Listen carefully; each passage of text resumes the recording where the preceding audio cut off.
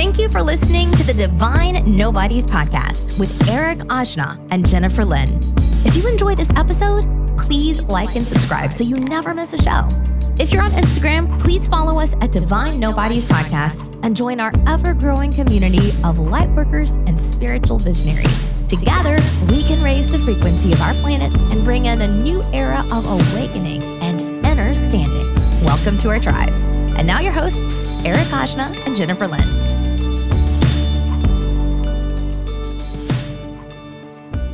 Oh, what a mighty Mercury retrograde we're approaching.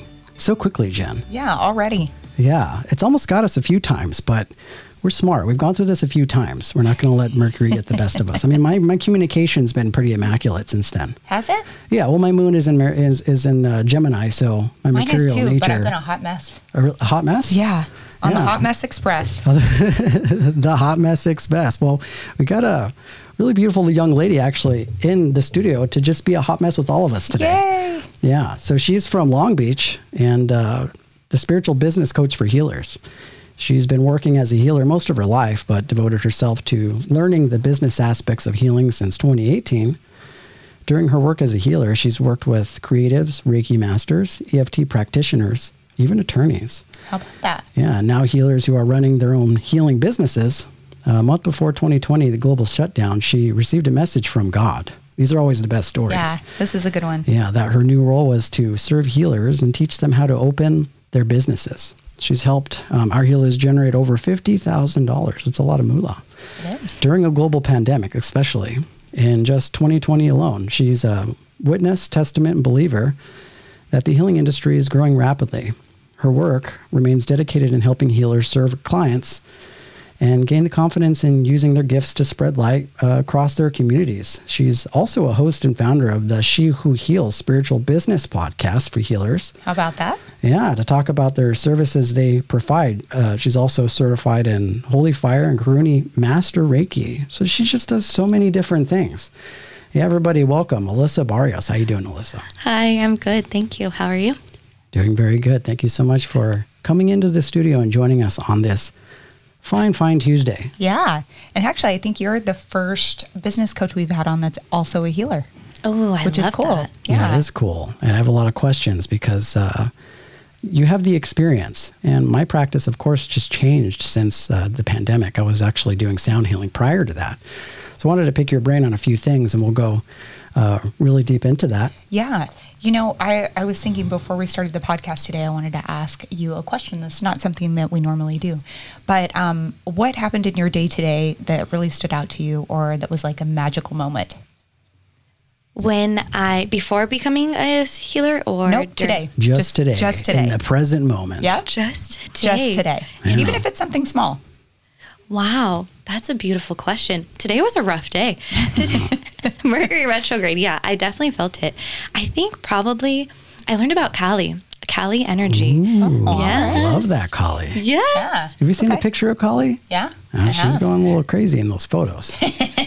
So I was in a women's healing group, and I don't usually do women's groups. Actually, I don't know why. I haven't really stepped into a container of a healer group before, and I was invited, and so I stepped into it. And all of a sudden, Kali energy, I started learning about her, and I just went into this deep meditation, but movement meditation. And I would say that was my day-to-day moment today, where I just released so much pressure I was putting on myself. And I was like, I don't have to have every single thing figured out. Yeah. Like I get to actually be confused in some parts of my life and own it and love that. And I think as the role that I'm in and the amount of success that I've really had within this last year, I was putting pressure on myself. Yeah. And so Mercury retrograde was like, not today. Yeah. Not anymore. You're a human. Don't forget. And so that was a really profound moment right before I got here too. So Wow. That's Yeah. amazing. There's always those good affirmations, those little simple things that come up in your field that let you know that it's okay to not have things figured out. You know, I love Kali because she represents obviously the time that we're in. And if you follow the Hindu sort of cycle of time, we're in the Kali Yuga right now, which represents pretty much everything that we're going through right now. Yeah. The chaos and the order. You know what I mean? yeah. Yeah. So we had a lot of ground to cover. I wanted to actually open it up with a quote. that was taken from your Instagram. Ooh, Uh-oh. that's going to be a good one then. Yeah. Let's hear it. Yeah. It says the hardest part of healing and obtaining wealth is unlearning all we've been taught. Mm-hmm. Does what you've been taught no longer make sense? Trust that and do different. Mm-hmm. So what does that mean when you say that? It means to shut out what everyone else is telling you and start tapping into what feels good for you. Yeah. So if there's things in your life that don't feel good, but you still find yourself doing them and believing in them, that means that you probably should redefine whatever truth or whatever story you're telling yourself. Mm-hmm. Because I had to do that. I was realizing I was working full time as a school teacher, loved the service, but it wasn't aligning with what I wanted in life. Right. Yeah. And it wasn't just the freedom to do my own thing, the amount of money I know God is putting on my heart for a reason, because I'm here to do some really good things in this world. And I just had to start unlearning that I don't need this paycheck from someone else every 2 weeks in order to feel successful. And that was just one moment of having to deconstruct this belief. So yeah, it's really just shutting out that world and tapping into what you want. Yeah. So when did you leave teaching to go full-time into your own business? 2018, I put in my notice in April. And the principal just said, you mean a lot to these kids, so stick it out to the rest of the year. And I said, okay, let's do this. And I did. And I'm glad I did. I fulfilled my obligation, but it was tough being there for those 4 months. Okay. It was so tough. you were doing both? Yeah. I was doing both. And then when you have that awakening of, I'm here to do something bigger. Like I'm here to lead and I'm here to step into my power. And then waking up and having to go to that full-time job and knowing like, this isn't where I'm supposed to be going right now.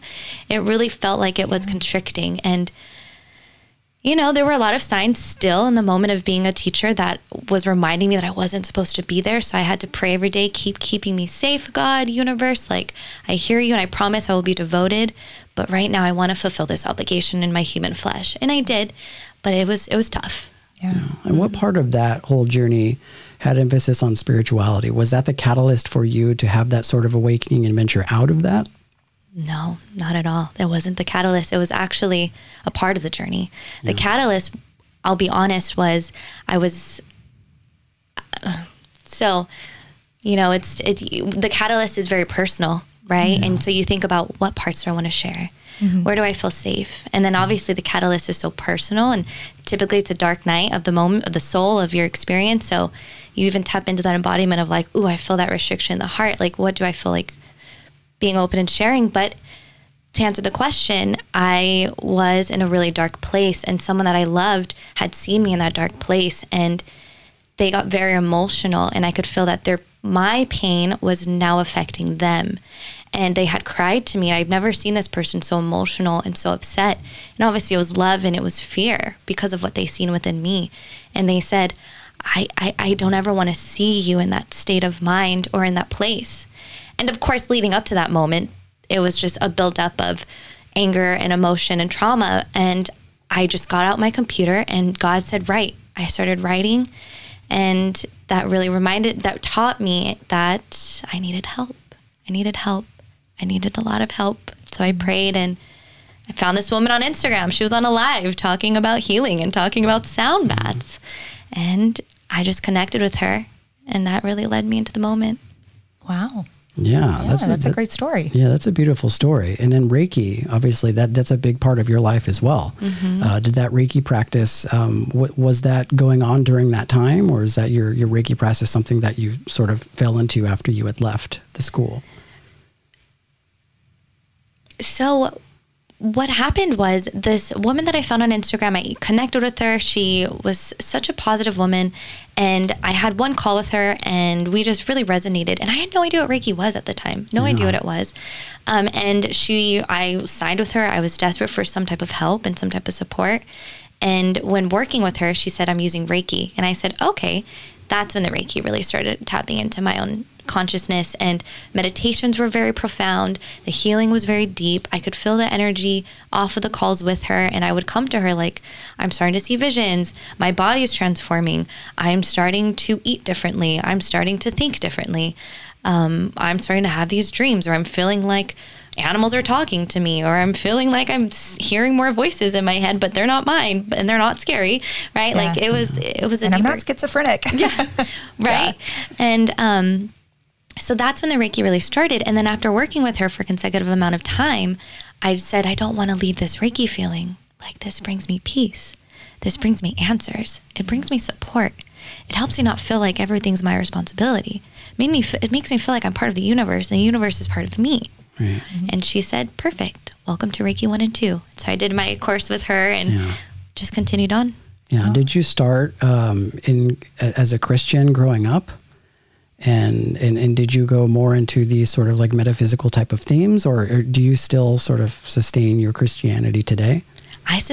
Christianity is a very, very strong foundation for me right now. Mm-hmm. And it was interesting because growing up, I went to a Christian school, but I was so smart that my parents decided to take me to public school because, you know, and it's interesting. I don't really understand why. There could be deeper reasons, but Christianity wasn't practiced in my home. Mm-hmm. It was a very chaotic home I was raised in.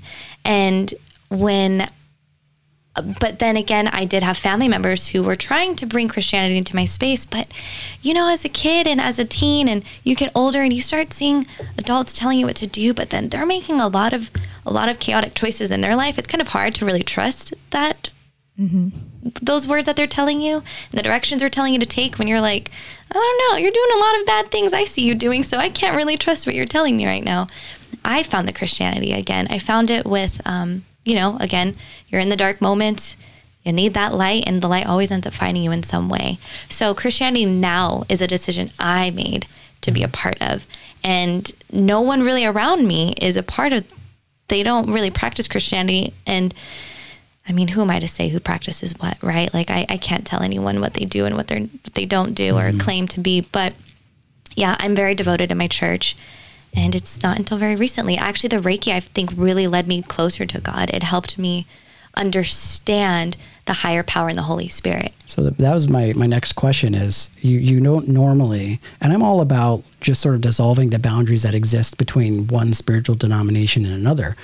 But when somebody thinks of Reiki, largely metaphysical sort of New Age practice, kind of paired with Christianity, those two things don't tend to go together, right? So considering like your role in the church and being really involved, do you ever have to have that conversation, or do you feel there's some resistance that people kind of come to you with knowing that you practice Reiki?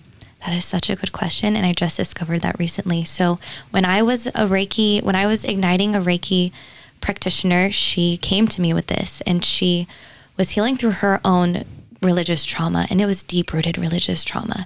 And she came to me after the Reiki 1 and 2, and she realized the power of the Reiki. She realized the power within herself, and she's very gifted woman. Mm-hmm. And she came to me scared. She said, I need to turn this off because I think it's affecting my religion, and I think it's affecting Christianity. So I actually started going into that direction as well with her, and she sent me a lot of books about Christianity and Reiki. So we actually opened up this whole new portal of, there are a lot of Christians who are devoted to the sacred text, devoted to their Christianity, devoted to Jesus, but they actually do the Reiki. So when I was going into my journey through my church, I was nervous. I didn't talk to them about Reiki, but this past 2 weekends ago, I was baptized. I was so excited. Oh, wow. Congratulations. Thank you. Yeah. I saw on your Instagram page that you were actually baptized on my birthday. Of course. So beautiful. How about that? It was a beautiful day. Happy birthday. Aquarian baptism. Mm-hmm. Yeah. Submerged in the water. So, and it was interesting. So during my baptism, the lead pastor who had opened the church posted a picture of me on his Instagram, and I was tagged, and I got so nervous because I said, oh, all of the women in my church group are going to find my Instagram. And you see on my Instagram, I talk a lot about spirituality. I talk a lot about Reiki. I talk a lot about the Holy Spirit. So I got nervous. I thought, oh no, what did I just open up? What just happened? But the responses have been so beautiful, so supportive. All the women have really helped me. And I have a mentor too in the Christ group. And I talked to her about this conversation. I was like, I don't give any of my glory to myself. I don't give it to anyone else. Yeah. I honor those who have brought the Reiki, who created the manuals. I honor them, but I do remind myself that it's the Holy Spirit, it is God channeling and working through the healing. And again, glory to God, glory to the Holy Spirit.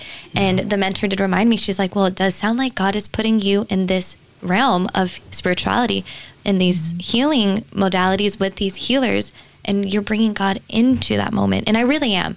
I mean, if you follow me and you see, like, a lot of my work stems from sacred texts. It does stem from the light that you find within Christianity. And of course, there is good and there's bad in every situation. And I'm not saying humans perfect, but what I do believe is the sacred texts of the Bible, of Christianity, it really helps bring light into people's worlds who have been exposed to most darkness most of their lives. Yeah, it's really refreshing to hear that you're integrating both of those, right? You're changing the narrative that people have when it comes to Christianity and these type of practices. So for people that aren't familiar with Reiki, can you explain a little bit as to what it is? Yeah, so Rei is spiritual consciousness and Ki is life force energy. So we bring spiritual consciousness into the life force, which is our physical self. So whoever's doing the Reiki is channeling holy fire energy, Holy Spirit. They're channeling a higher ascended master and connecting to their spiritual consciousness. And then that energy is going to help alleviate or release any illness or any negative energy inside of the body. And that is really just through your own palms and being able to feel the energy flowing through you. So it takes devotion to the practice. Of course, like anything, if you want to get better at it, it takes practice doing it. But it also, which is my favorite part, it really gets the mind and the emotion out of the situation and allows your spirit to do the guiding. Yeah, I love that. Do you have any like experiences that you've that you recall or remember giving other people Reiki, just so that other people know what that experience is like for some people? Or doing it on yourself. Yeah. Yeah, so doing it on myself is really fun. I do it in the morning. I think it's such a great tool to integrate into your morning, I say in quotes, morning routine, whatever morning routine you need to do that day. Yeah. But I do it either during meditation or after I journal, just to really ground myself and remind myself, like, you're a human. It's okay to just like release, because you can get really excited about some of the things that you're responsible for. And you can get maybe even excited in a nervous way of like, oh, I have a really big day today, or what am I going to do today? Right? Like the pressure of, I don't have anything planned. Does that mean something bad about me? But with the Reiki, I mean, you really just you can rub your palms together, place them in thumbs into your heart space, and just say a gentle prayer. Ask God, ask Holy Spirit to be with you. And then you just allow your palms to go wherever they need to go. And you really do feel that energy just like flowing through your arms, your solar, your gut. My favorite is to like just be on the womb space, remind her she's safe, all is good. Yeah. I love that. So you're a healer, and one of the reasons why we wanted to bring you on is because you created your business out of doing that. But it seems that your sort of direction that you were going kind of changed. And now you're assisting a lot of people that are healers and helping them monetize their businesses in healing, which is a conversation that me and Jen are always really interested in, because it's one of those things, me being a healer, that it's always a difficult conversation to have. Like, how should you charge somebody for a spiritual service? And because spirituality kind of has this emphasis of, not really wanting to touch on the monetary side, I wanted to talk a little bit more about that. Like, what is it about helping people build their businesses in this way that you find compelling, that drove you to get into that work? So there's so many different aspects of that, and it really depends on the healer. But then it also, I do see, because I can relate to it. One, as healers, you're always giving. You are a natural giver. So I have to remind my healers, you are never taking too much. There's no such thing as you ever overcharging, because that mostly likely will never happen because us healers are naturally just givers. So one thing I do have to remind us is we are not here to deplete our energy. If you are drained after a call, that shouldn't be happening. If you are drained after a week of serving, you are not charging enough, because you are not protecting your boundary of exchange. And that's what money is, right? It's an exchange. It's you having that client exchange their monetary need in order to receive your spiritual wisdom and expertise and healing expertise. Because as healers, we've gone through this study most of our lives. We're now able to be open about this modality and these types of services existing, right? So that's something I really do talk to my clients about, is knowing that you're never going to you're always going to be giving at this a very, what's the word I'm looking for? I'll stop there. We talk about this topic quite a bit on our show, about the guilt that healers experience with charging. And I could never really understand that, because Eric kind of struggled with this too when he first started doing his sound healing, and he felt like, this is my gift and I should be providing this service to other people who really need it, for free. But it's tough to do that, because then people don't take you seriously. Mm-hmm. And that's kind of the exchange, right? It's like the more you charge, the more people think you're serious and you're better, which isn't always the case, but. Yeah, I agree. Like when I think of it, it's like that you mentioned that money is like an exchange of energy, right? Like money does exist. We can't deny the fact that it exists, right? And we invest a certain amount of our life force energy in order to get it. And that energy, as long as we're in this 3D realm, gives us the ability to do the things that we want to do. So the way that I change the narrative in my mind is that they aren't just giving you money, they are investing in you. Mm-hmm. And I try to look at it that way. One of my main concerns when it came to the charging thing is like, what about when someone doesn't have the money, but they want to do it? Yeah. They need the healing, they want the healing, but they can't afford it, right? Yeah. And, if they want it, they're going to make it work. And if that's the journey that they get to experience, right? Like we're not responsible for every single, and I don't want to call it issue, but and this is something I tell my healers, you are not going to you're not going to help them transform every single part of their life. Right. That's why the healing industry is so huge, and it's growing rapidly. And the business, the industry, it is, again, just growing immensely, because there is always going to be something that unfolds that we're going to want assistance in working through. And that's why healers are all their expertise in their own way. So when it comes to your service and wanting to give that free service because they can't afford it, no, they get to see, this is what's possible if I had that money that they're asking for, because you are the expert. You understand the value of your service. You understand what it's going to do for them, not just in that moment of the session as well. You understand what that healing is going to do for them continuously for days on, right? And so they're also going to understand, and most likely, which most healers do, you open up some type of portal within this human consciousness that your client's going to experience, and they're going to be able to see life in a whole expansive new way. That's priceless. Yeah. So to see that that's an option to them, that if they spent $150 for that hour sound bath, that is always available to them. That level of healing, transformation, awakening, portal activation is always available to them. Will they be able to maybe afford it every week? Maybe not that at that moment, but they know, and they have a drive of like, I want that sound healing. I know what it does to me. I know how it changes me. I know how it ripples effects into my family's healing, into my own patience and my own love and my own peace. I know that that's available for me. So it's like, if you devalue your service, you're devaluing the experience that they're also going to receive. And we don't want that. We want all people to come into their healing feeling empowered. Like, I decided that I'm good enough for that. I am strong enough to make this decision that money is not going to stop me, right? I don't want someone to feel pity for me and give me a free service or give me a low rate service. No. I want the best that I can get because I'm worthy of that. Yeah. And that's what I really think healers we have the opportunity to teach our clients as well. Like, I hear you. I understand. $1,200 to work with me for the next 8 weeks. I know that is big, right? Yeah, that's probably half of your mortgage. But I promise you, you are going to receive so much more than you can ever think. Mm-hmm. You're going to receive more than any materialistic item can give to you, right? Mm-hmm. And so it's really changing the narrative and the perspectives and helping our clients understand that. But it's a process, and I mean, we're all working through that still, healers. We are. Yeah, for sure. Yeah. And, I think about what people spend $150 on. Like, that's like a coffee every day at Starbucks for a week. That's true. Crazy. Yeah, 150. And I like my question has always been too, well, how much is too much, right? And especially being a sound healer or a Reiki practitioner, the range always varies. And for me, it was always like, I had trouble with like, maybe, is this too much money? Isn't that enough? But I guess from my experience, when I actually started charging for sound baths, I noticed that once people had the ability to invest in it, they appreciated it so much more.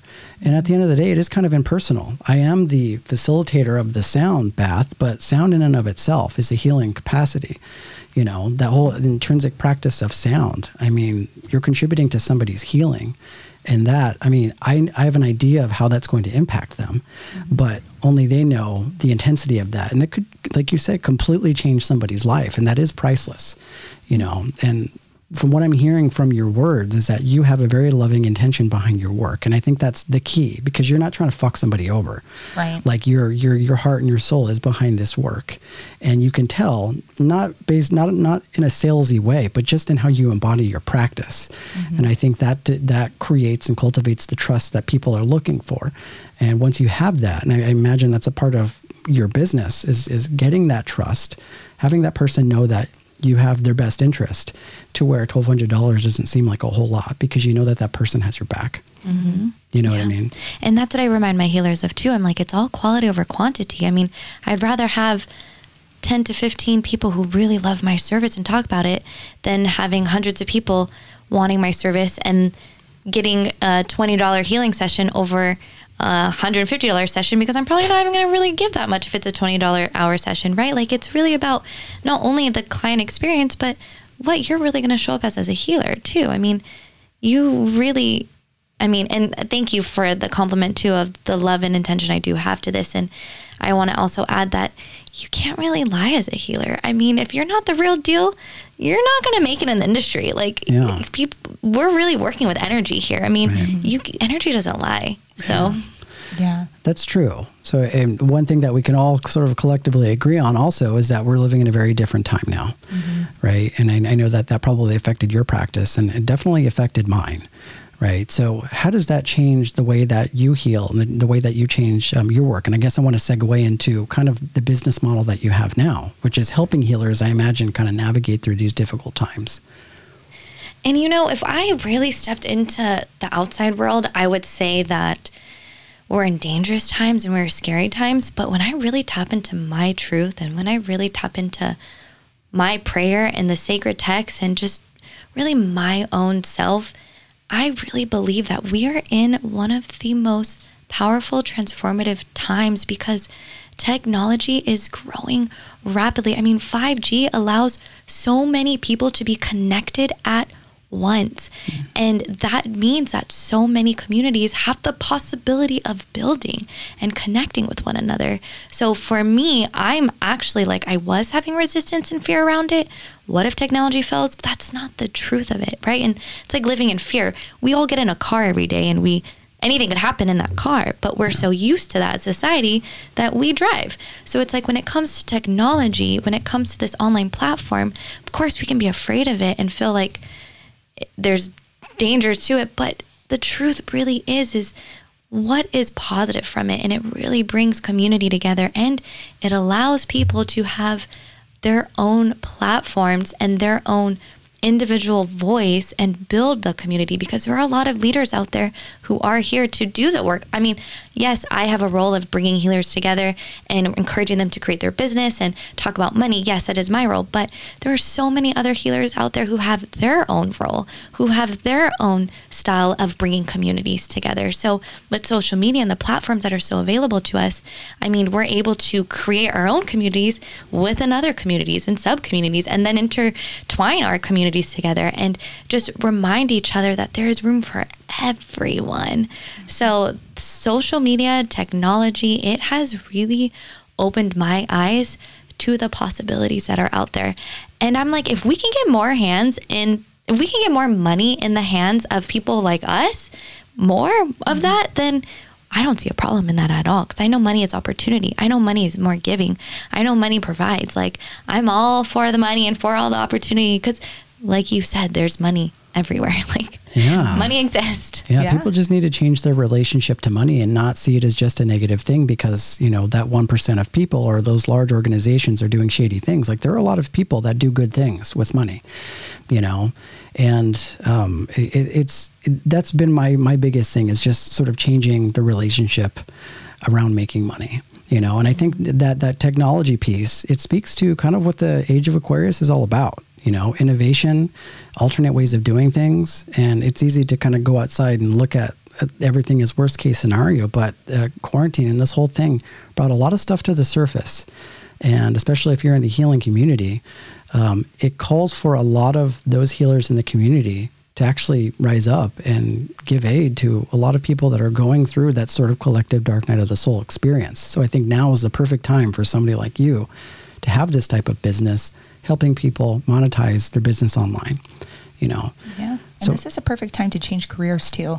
And a lot of, hear me out on this one, because a lot of people are, struggling, and a lot of people are displaced and being forced to change careers, right? So you don't feel as alone, and you don't feel like the spotlight is shining on you because you are doing something different. Everybody is really doing something different right now. Yeah. I mean, even us, like we started this podcast at the beginning of quarantine, yep. Because we weren't able to be out in the community around people doing light work that way. Mm-hmm. So this is the way that we could do our light work from home, and here we are. It's been a blessing. Yeah, absolutely. Yeah, absolutely. 100%. That's another thing I wanted to go into, because social media is a really large driving force with all of this. I mean, even if we weren't in quarantine, it was already transitioning into these sort of platforms to help assist us in that. Now, I know a lot of people that because of quarantine, they had to move like sound baths online, maybe do distant Reiki healing sessions. But what are some tips? Like, how do you start when you help somebody monetize their business through social media? Well, one, it's asking them, do you want to use social media to monetize your business? Do you want to use social media to grow your audience? What's your intention with social media? Because I can teach all the different strategy. I can teach all the ways that I use social media to grow my business. But if you don't want to use social media, or if you're afraid to show up on social media, that's going to be the driving force of your action. That's going to be the driving force of your result. So that would be my first question to any healers out there who are really trying to grow their business online. What's your relationship with social media? Let's get honest there. How do you feel about it? How are you showing up? Are you nervous? Are you afraid? Are you afraid of what your family thinks? That's the number one thing I get from most of my healers. What are my family going to think? They've never really heard about me talk about spirituality. I don't want to hurt any feelings, but they have a lot to do with my traumas. And I'm like, I hear you. Mm-hmm. You can mute them. I've had to do it. I've had uncomfortable conversations. I still have uncomfortable conversations. There's people in my family I don't really talk to anymore because it's like the elephant in the room.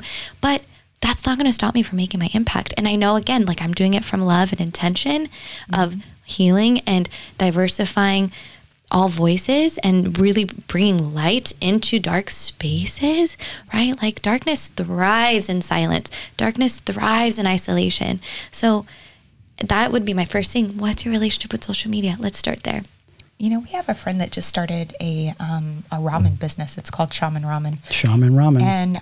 And he had a pretty big following on social media. I mean, he had like 8,000 or 10,000 followers. And he just turned his social media off because he was like, I want to grow this business in a different way.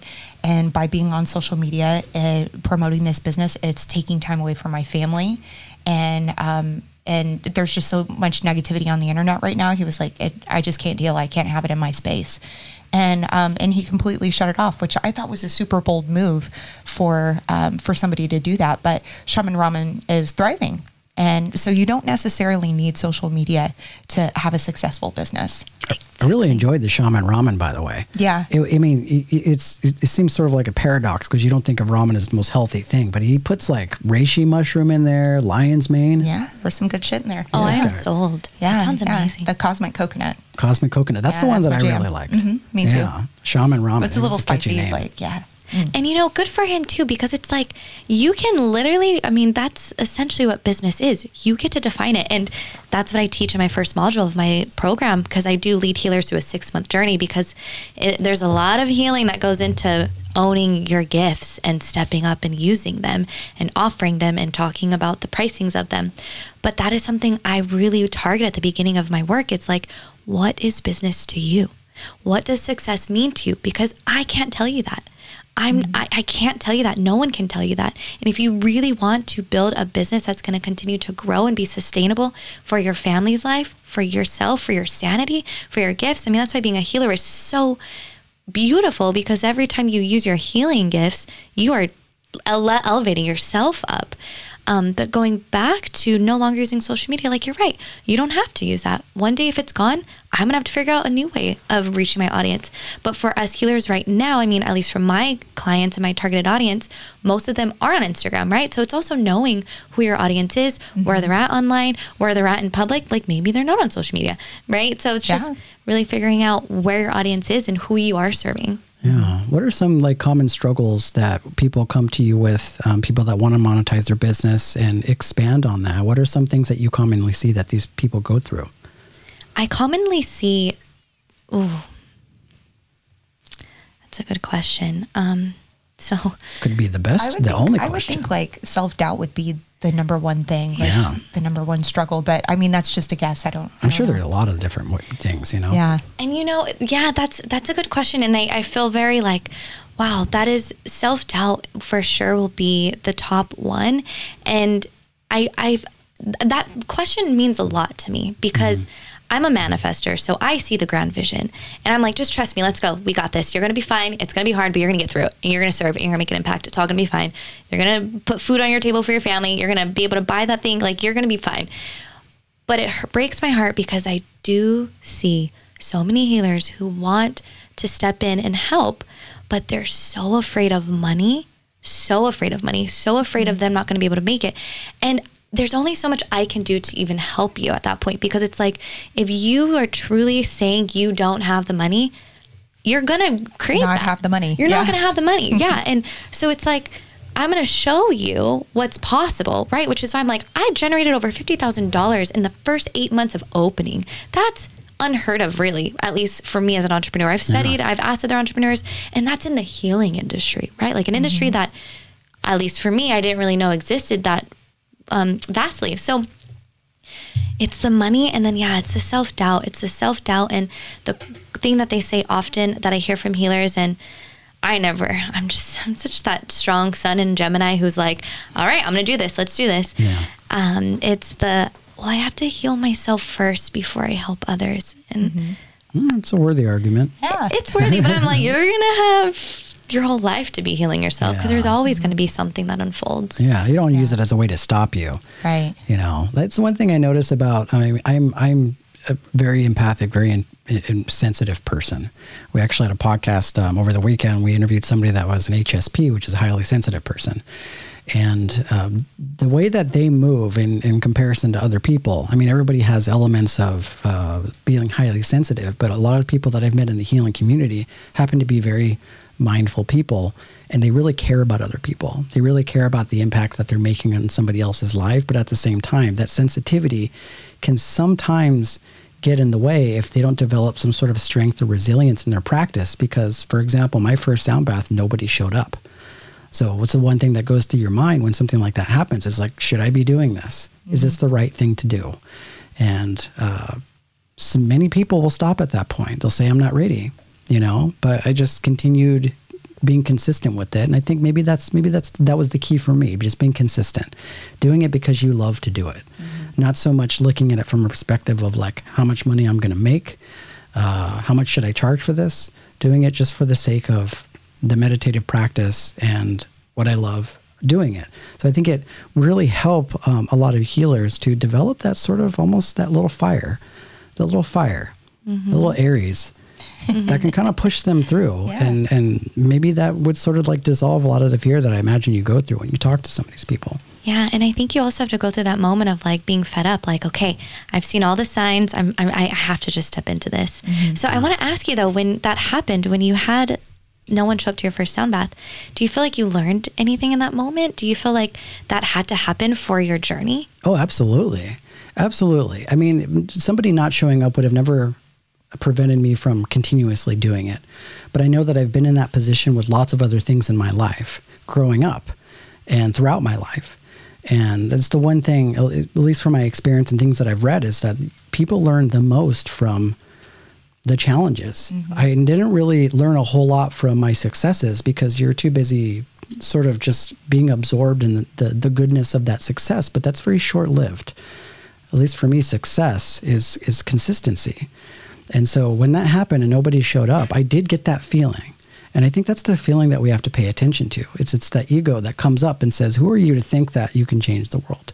And then I think of Marianne Williamson's quote that says, who are you not to do those things, right? And so you get that feeling. You have to check that. You have to be aware of the fact that that's there. You have to push through anyways. So I think that was the greatest catalyst for me because it did hurt. Like it hurt a lot. Sent out, all the notifications and invites, and I even rented out a space. And, it's a big, arduous task to haul in a bunch of sound healing shit. Yeah, it is. Like, all over you the have place. a lot of shit. A lot. Yeah. I mean, good stuff. All the good stuff. All Big the good sun stuff. gongs, planetary gongs, just all the stuff. Like I'm passionate about it. I love to do it. And I love it because of what the beauty and that it's brought into my own life. Mm-hmm. So I wanted to share that. So when nobody showed up, I almost saw it as almost like a rite of passage in a way. Congrats. Yeah. Yeah, that's a great thing to learn from. Yeah. I've never learned from my success. I've only learned from my struggle. Yeah. Because it's one of those things that are intense enough to just wake you out of your sleep. And it could possibly cause you to alter the trajectory of how you approach things. Yeah. So you don't get stuck in stagnant, and you don't get stuck in just, doing things a certain way. I think every challenge that I've ever experienced taught me something very fundamental about success. For sure. Mm-hmm. Just like the cliche says that when you're at the bottom, the only place to go is up. Yeah, So. Exactly. The only place to go is up. And even when you're up, right? Like I was just experiencing this week. I'm like, wow, life is so good. What more could I need? And I'm like, wait, it's only going to go up from here. Mm-hmm. Keep going up. Keep going up. Yeah. And it's really important because I've seen other people become successful and then lose their gratitude whenever they become successful. And I think it's really important to stay humble and stay grounded and remember who you are, that you're only a couple bad decisions away from starting over again, So just being gracious and having gratitude for what the universe is providing you is so important. Always. Yeah, it's like just doing it. I think it just comes back to doing it because you love to do it. Mm-hmm. I think just doing it because you're passionate about doing kind of sets the precedence that you're not so concerned of whatever fame or recognition that you'll get for it. Mm-hmm. You're doing it because you love to do it. The passion of it sort of ignites you and keeps you going.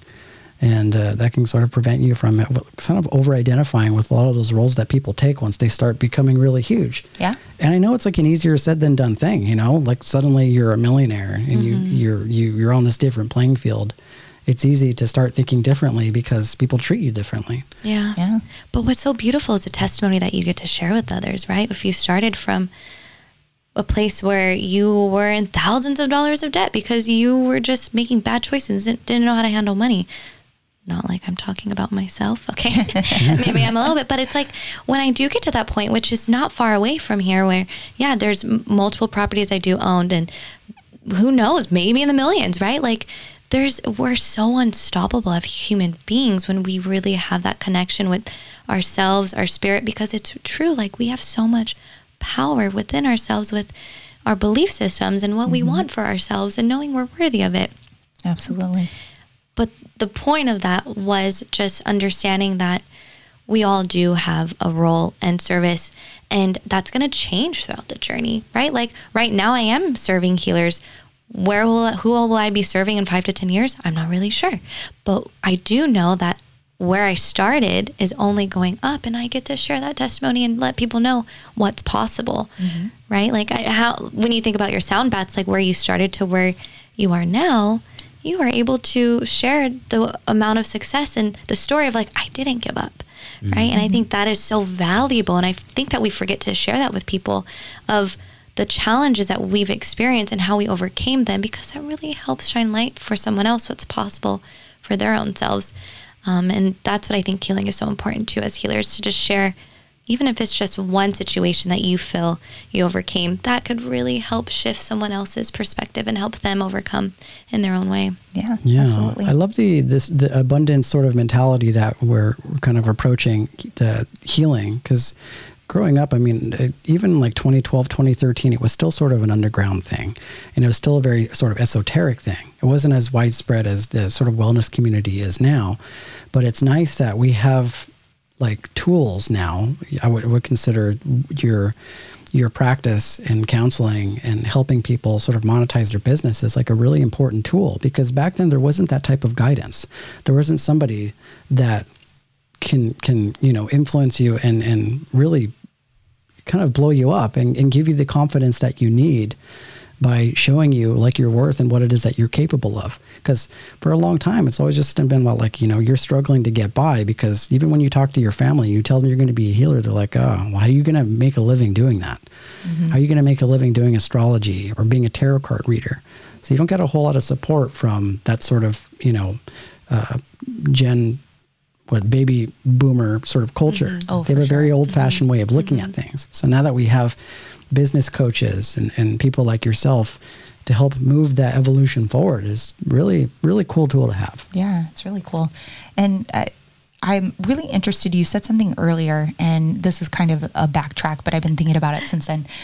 You said that you started having dreams whenever you were on your journey through Reiki. Can you share one of your dreams with us? Is there one that was like really profound that kind of sticks out that you're like, oh, this was so crazy? So I'm a bad dreamer, and I don't know if that exists, but I don't really remember my dreams. Most of but that's also interesting. I've been on this womb cycle tracking because of, again, as a business owner, you don't have time to face shadows all the time. Yeah. Yeah. I'm like, all right, face this one and let's get to work. No. I don't push myself too hard like that, because I do find that freedom and transformation in the shadow. But going back to my dreams, I would say most of them happened in the meditations. Okay. Let's hear about it. It's even better. Yeah, those are the best kind. Yeah. The profound healings were just very deep and very, it's interesting where my mind goes, because I like to share like the most beautiful ones, the most exciting ones, but most of the healing ones that I went through were very traumatic. And the one that I really, really, really remember the most, and hopefully not triggering anyone, but of course you can edit hopefully at any time, but there was a moment where I went into a deep healing with my shaman, Reiki master, healer, probably about 7th or 8th session in, and all of a sudden I started seeing this little boy, and he was around an older man, and in this meditation I was just envisioning and seeing this young boy helping this older man with, let's just say like, what's the word I want to use? Like a lot of drug abuse was happening in this meditation. And it was just such a deep moment. And I felt pain and I felt sadness.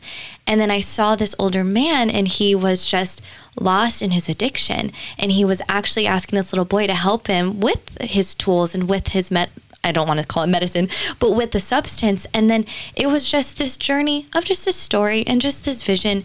And it felt so painful, and it felt like a story of experience that I had to connect to. Why did I have to connect to that? I probably know in my own personal self. I do know why. But it was, and that's the thing, at least for me, I go through really dark experiences in my dreams, and most of the dreams I have are very dark, right? Like I'm in my autumn season, so I'm preparing for my bleed, which my autumn is very shadow based. As a woman, you face a lot. They call it being moody and PMS, but it's a lot of sadness of dark experiences that you feel within that you don't always share. And so, of course, those dreams I remember.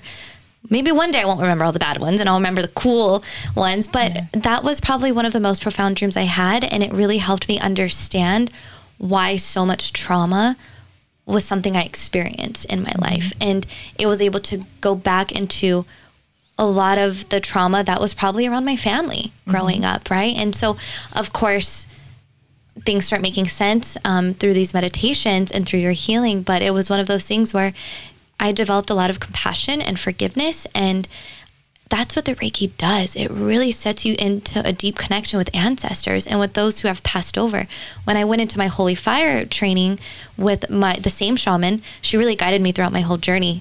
And it's beautiful because I get to do that for my clients, is guiding them through their journeys of Reiki level ups. But in my Holy Fire session, again, I was connecting with family members who had suffered from addiction. And I was connecting with them, and they were talking to me.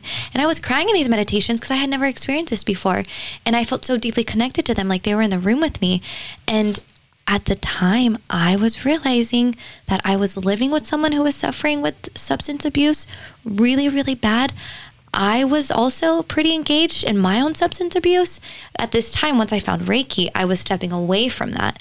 Mm-hmm. But the alcohol that I was really abusing had led me to that beginning part of the show. And I mentioned my catalyst, like of course is alcohol involved. But it really connected me. Like there's a lot of addictive behavior that I was raised around, and it's still very prominent in my home, and not in my specific home, but in my lineage, in my community of family. So gosh, it's really tough to talk about, and it's hard to put into words, but good question. Yeah. That's a good story though. Yeah, that's a really good story. Yeah, thank you for sharing that. It even sounds like maybe it's a possibility that you have some past life trauma too that was associated with addiction that brought you here. 100%. My past life was very deeply so probably yes to addiction, but I also believe my past lives, and I've been reminded of this, and the Reiki again led me to movies and signs and discoveries. But I was pretty much chained up as a woman in many of my past lives before because of the powers I've had, right? And is that, yeah. And me too. Yeah. Yeah, right. And I think that's a lot of women right now who, I think that's why so many of us have so many deep powers, and we're really stepping into our power and manifesting a lot of what we probably never thought we would be able to manifest, because we've lived so many lifetimes being chained up and told like we can't have certain things and we'll never be able to use our powers because we were so powerful.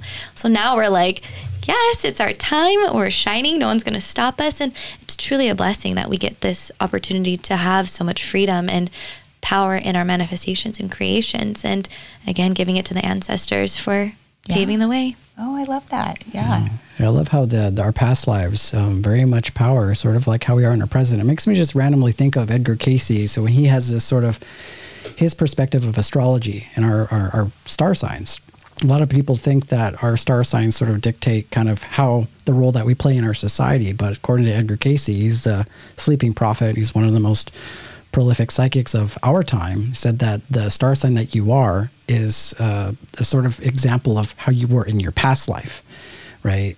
And I've actually had several sort of recollections of past lives in Hathors in Egypt, and actually being a female. And so it was confusing for me growing up because a lot of my friends were female, and I never really connected with masculine energy very much, right? So I had this sort of just this connection with more feminine energy inside of me, and I had to spend a lot of my time sort of healing that sort of the masculine wound that I had in me over how I grew up. And I know a lot of that had to do with some past lives that I've had being a woman, also some past lives I've had being a man. So it's interesting how our past lives affect us and our lives. And when I think of healing, especially with like Reiki or even just me in general, it's like especially when you have that sort of generational curse that some families have, where you have addiction that just gets continuously passed on over and over and over. There's somebody within that lineage that decides to sort of take arms and introspect and do the healing, the real deep healing on themselves. It's one thing to do it for yourself, but the one thing that I do also acknowledge is that you're not only healing yourself, you're healing your entire family. I can't even say how true that is, because it's so deeply true, and I witness it every day. I truly witness it every day. So it's like, with this business or not, I love my business. I love what I do. I know what I'm doing is very impactful for many lives, but if the business was to disappear tomorrow, I'd be so grateful to just at least do the impact I'm making on my family, because it's true. It's very true. I mean, the beginning of 2020, like I'm sure many leaders and healers who experienced January of 2020, we probably all went through some very deep, deep awakening that we weren't expecting right before COVID, right? Like when the global shutdown happened, like that was just, oh, okay, a global shutdown. Okay, my January, February was already intense. Yeah, I went through a very traumatic experience. And even in that moment of decision making, I'll very briefly share on it, because why not? I had a partner who was dealing with his own substance abuse issues, and I left for a weekend and infidelity happened, and that had never been a part of our story. So I never expected that to happen. And again, I'm very one of the few in my family to say that doesn't exist in my life. I cannot choose that life. I do not want that life. And at the time, of course, I was going back and forth. Am I not being forgiving? Well, there's addiction in this. There's a substance abuse happening. So you start convincing yourself, no, maybe I should do what everyone else has done. Why shouldn't I forgive? But something deeply inside me was like, no, no. Set that person free and set yourself free. Go experience life. And of course, it's going to be painful. And it was a pain that it was inescapable. Again, I was one of the very few that decided, no, I will not put up with that. I would rather be by myself and sit in the most excruciating pain that I had experienced. But it was like really choosing the type of woman I wanted to become and the type of woman I wanted to define. And I make a lot of decisions. Who knows if I'll have children? But a lot of my decisions, and maybe this will help someone listening, is what do I want my daughter to see? What type of story do I want to tell my daughter one day, right? That really has helped me make a lot of decisions in my life, making decisions to leave my job, right? I was in Costa Rica one time and I was living there for a while and I was almost kidnapped out there. And the decision I had to make was, do I stay even though I could be targeted and who knows why that happened? Or do I leave and go back home where I am safe? And again, I had to make a decision, like, if I was to have a daughter, what would I want her to do? How would I want her to hear my story? And it's really helped me, but I'm just grateful that I have this level of awareness because I don't ever want to share parts of my story that involve others in a way that puts others down or makes them think that they're doing wrong, because I truly don't believe that. I really believe we all have a certain role in our life, because who knows what decisions I would have made if I would have seen other members of my family doing things differently. I've gained so much strength and confidence in the role that I am in because of those that I have in my community, and I'm grateful. Yeah. That's great. That brings up a couple relationship things for me, right? Because as a healer, naturally you want to help those people that are struggling, right? You see the struggles, you see what's going on, especially with substance abuse, and you want to make excuses and say like, okay, well, they really need me. I'm leaving them in their time that they need me the most. And that's not always the case. Sometimes that is happening because you need to take responsibility for yourself and go on a different path. And you just have to trust the process and really go within and see, and really kind of like, we've done this for each other, Eric and I, like even check in with your friends and family, because people on the outside see something completely different than you're seeing on the inside. Yeah, and sometimes you can't even trust your own instinct. So yeah, and it's hard, especially if you're an empathic person. I mean, a lot of empathic people get sort of lost in a lot of these codependent relationships with people that are maybe narcissistic or emotionally unavailable, because there's this impulse in us to want to help them. And there are a lot of those type of people in the healing community. And unfortunately, a lot of those type of people get taken advantage of by more alpha, more, divine, I guess, toxic masculine, toxic feminine wounded people. And it's hard to navigate through that. It's hard to say no to somebody that is hurting you, because you have the resilience and you have the strength within yourself to sometimes not be affected by it. You think, if I heal this person, then that will directly impact me and help me out as well. It doesn't end up happening that way. We always do it at the cost of our own happiness. And the one thing that really helped me put it in perspective is that you could be doing a disservice to them by not pushing them out of your life. Like you could keep them in that sort of stagnant, repetitive sort of toxic pattern by thinking that you can help them.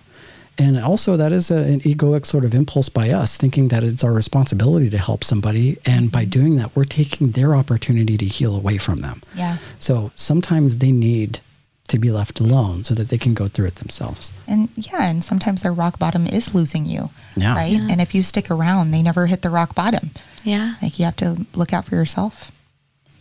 Yeah, I would totally add on to that. And it's like an enabling, right?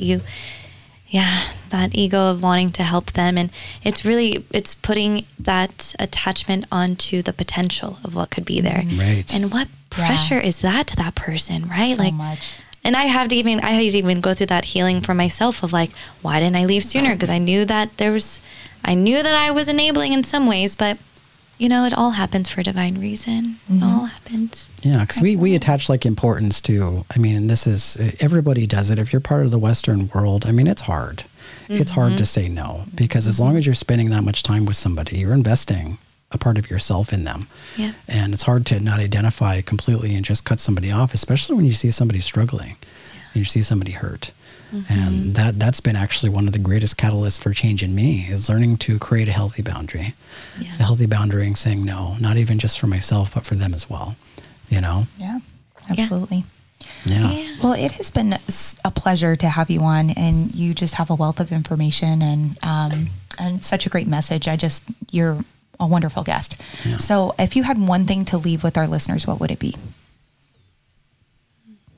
Or maybe a couple things, but Maybe 3 or 4 or 5. yeah. 3, 4, or 5? Okay. Or maybe just channel it. Just channel it from within, you know. I would honestly say, 1, you can't rush your healing. You can't expect to solve every single thing that is on your heart right now. Give yourself lots of grace and just ask for help. Ask for help from those that are living a type of life that you respect and want to help embody, because we really are one. Like, we really, really are here to either remind each other that that's not the type of journey I want to go through, or we're here to remind ourselves that we can have that, right? Like we can manifest this playing and dancing and making money, right? Like I do that on my social media, and it's true, that's what I'm doing. Or I'm in bed reading my book all day and still serving. Like, you get to live the life that you want, and it's okay to ask for help. So I would say that, and again, not rushing the healing and giving yourself so much grace, and keep helping out each other. I mean, that's what we're all here to do, right? Help each other out, and just keep building community, because I really believe community is so important right now. Yeah, absolutely. So important. I absolutely love that. It reminds me of that song by Trevor Hall. It says, you can't rush your healing, sadness has its teaching. Oh. Yeah. Good old Trevor Hall. I like that. Yeah, that's a really great message. Yeah, thank you so much for coming in. I know Yes, that we thank could you. have gone really, really deep down the rabbit hole. Actually, I did have some other questions, but we can save it for another time, Jen. Oh, I'm sorry. I didn't mean to cut you off. Oh, no. It just came up right now. Oh, okay. But that stream of consciousness never ever stops. Ever stops, right? You know, this can turn into a 3-hour, 4-hour thing. Yeah. It just depends. And we didn't even get to the dream portion that I wanted to get to. I wanted to hear about your alien dreams. All about my alien dream? Yeah. What? Yeah. Oh, but the alien is, everybody gather around. Gather around. So I've been having these I'm looking at my buddy there, alien, which we need to get a name for him, Jen, because I feel like he does actually inspire a lot of the stuff that happens and goes on within our podcast. Yeah, he does. and actually, that is the reason why Alyssa agreed to come on our podcast, because she saw our alien. See, So there that's you what go. I'm saying. It really is. This little Arcturian fellow here watches over us, and that's really synchronistic that you told that story, because he does bring us good luck. He You have to does. have him on the table. Yeah. I've been having these crazy dreams lately, just more alien type of dreams. Yeah. And, like I'm pretty well versed in Pleiadians and Arcturians, and it's something that me and Jen have had episodes about. But just in the last, I want to say a couple weeks or so, I've been seeing a lot of them in my dreams. So in this dream, I guess I'll consolidate it, but it was this alien ship. Jen was actually in my dream, and it came, and it was so massive. It was so huge, right? And of course, it's a little blurry. I don't remember every single detail. I just remember the magnitude of how big the ship was. It was huge, and it was bringing people inside of the ship. And one thing I remember is that we went on this elevator that took us all the way to the top of the ship. And the way that I guess can describe this ship is almost like the chakra system. You have your root at the bottom, you have your sacral, your solar plexus, and then it goes all the way to the top, which is the 1,000-petaled lotus, your crown. And each one of these levels existed people. So they were allowing people into this ship. And depending on, I guess, where you fell on the spectrum of your chakra's journey, it brought you to whatever space that was. I noticed at the very bottom, it was more earth type of energy, which makes sense because that's what the root's all about. And then as it started to go up higher, I noticed at the very top, it started to get more alien-like. And I don't mean alien as in like spaceships and shiny things like that. I'm just talking about, I couldn't familiarize myself, man, with a lot of the stuff that was out there. It was just so out of the ordinary and so alien-like. Yeah. But I know that when I was at the very top, it actually spanned above the clouds. It went above the clouds. And we were looking down. It was sort of this, one of the biggest things that I remember about the dream is how it made me feel. There was this feeling of accomplishment, this feeling of coming home, this feeling of actually returning home, right? Because we've been on this planet for, 30 plus years, depending on how old you are. But this feeling of returning back to a place that I know is more familiar than this one. And I can't even with confidence say that I actually had a body. It could have been some sort of spiritual ascension that was going on. Yeah. What an incredible story. That was a dream. Super cool. Yeah. And it brought me all the way. And I have vivid dreams, by the way. I mean, I've dabbled a lot with astral projection and lucid dreaming in my past. So I've exercised that throughout my life. But it's interesting because of the time frame in which it happened now. Because me and Jen have been talking a lot about, disclosure and aliens showing up. Mm-hmm. Yeah. We're seeing a lot in the media. Yeah. We're seeing a lot of stories about it. Have you guys been on airplanes lately? No. Yeah. Okay. Do you feel energy in the clouds? I was just heading back from Mexico and I just kept feeling there's so much life up there. Mm-hmm. There is so much life up in the clouds. It is beautiful up there. And it feels like kingdoms and palaces. Like, did you feel that? Am I crazy? No, you're not crazy. I've always felt that. And I'm very drawn to like looking at the clouds whenever I'm on the airplane. I'm not one of those people that can watch TV and do all that. I'm like just looking outside the entire time. So yeah, no, I'm with you on that. So much life up there. It's beautiful. It is beautiful. Yeah. It's like an entirely different, I think I've interviewed I've seen a lot of interviews with people that are in aviation that ride planes, and I've even seen YouTube videos of them, just videos. It's a different type of world up there. It's in the ether, the firmament. Yeah. Yeah. So if my, I've sometimes have had dreams that have come into fruition or have somehow manifested in life. Not that I want or need the aliens to show up, but hey, if they're going to show up and my dream is, and if it's anything like my dream, that'd be pretty cool. Yeah, that'd be awesome. Yeah. Yeah. And actually, you listened to our Akashic Record episode, and Sophia read our Akashic Records. I can't remember if she did it online or offline. She did yours offline. Yeah. And she did ours online. Okay, so when she did ours offline, she said, "Oh, okay, we're getting into a spaceship." She was like, "Okay, they want to show you a past life. Are you interested in hearing about it?" And I said, "Yeah." And she said, "Oh, Eric's there." And she said, "Oh, this is your brother. You guys came from your home planet to Earth intentionally." And she was like, to do what you're doing right now. So she was like, Eric, whenever he talks to, if he ever goes into the Akashic Records, to ask for the blueprint. So we need to get your Akashic Records read so you can ask for the blueprint. I got the blueprint. You already got it? You already downloaded it? 2021. We just got to go in steps, Yeah. What a powerful. He's got it down a PDF. Powerful on the Mac. I got it on a PDF. Yep. See, and that's like one last thing I would tell your audience or whoever's listening. It's like, release the pressure of this human, like, pressure. It's like, release it. There's so much fun and magic and just so much life beyond this, like, physical body. And so it's just like, release it, go have fun, do what you need to do, and everything else will work itself out. Yeah. You're absolutely right. Absolutely love that. Yeah. It was a pleasure having you in, Alyssa. We have some of her links here. Yeah. So you can, if you want to get a hold of Alyssa, her website is Alyssa K. Barrios at Podia.com. It's .podia.com. Sorry, my bad. And social media on Instagram. Her Instagram handle is Alyssa K. Barrios. And she also has a Facebook. And it's CEO of the Divine. Ooh, I love that. That's great. That's a powerful. good name. Yeah. Yeah. So is there any other place we can reach you? Yeah. You got any classes or trainings coming up? Yeah. Yeah. So my spiritual business program is actually relaunching in March. So signups will be happening the month of February. And I'm always hosting Reiki courses whenever I feel the call to host them. So if anyone's interested in learning more about Reiki, find me on Instagram and I'd love to connect and let's get you going. Wonderful. Well, Yeah. thank you. Thank you again. It was wonderful to have you on. Yeah. Wonderful to have you on. Thank you everybody for listening. And if you're listening to this on any one of the streaming platforms, we also have a YouTube channel. go ahead and go on there, like and subscribe, do all the things, keep up to date with all of our videos. This episode is actually going to be recorded. It is being recorded. You can find it on the YouTube. So go ahead and check back. Also, we're on Instagram. You can find us at Divine Nobody's Podcast, and just join our community that we have there. If you have any questions, definitely reach out. Absolutely. If you have any crazy alien dreams, definitely let me know. Yeah, let us know. We got to know what's going on, Jen. Right. We're seeing them in the sky. They're making their rounds. So a lot of your Pleiadian star families and Arcturian star families, I feel like they're right up there. You just got to connect. Yeah. Till next time, friends. Namaste. Namaste, friends. Namaste.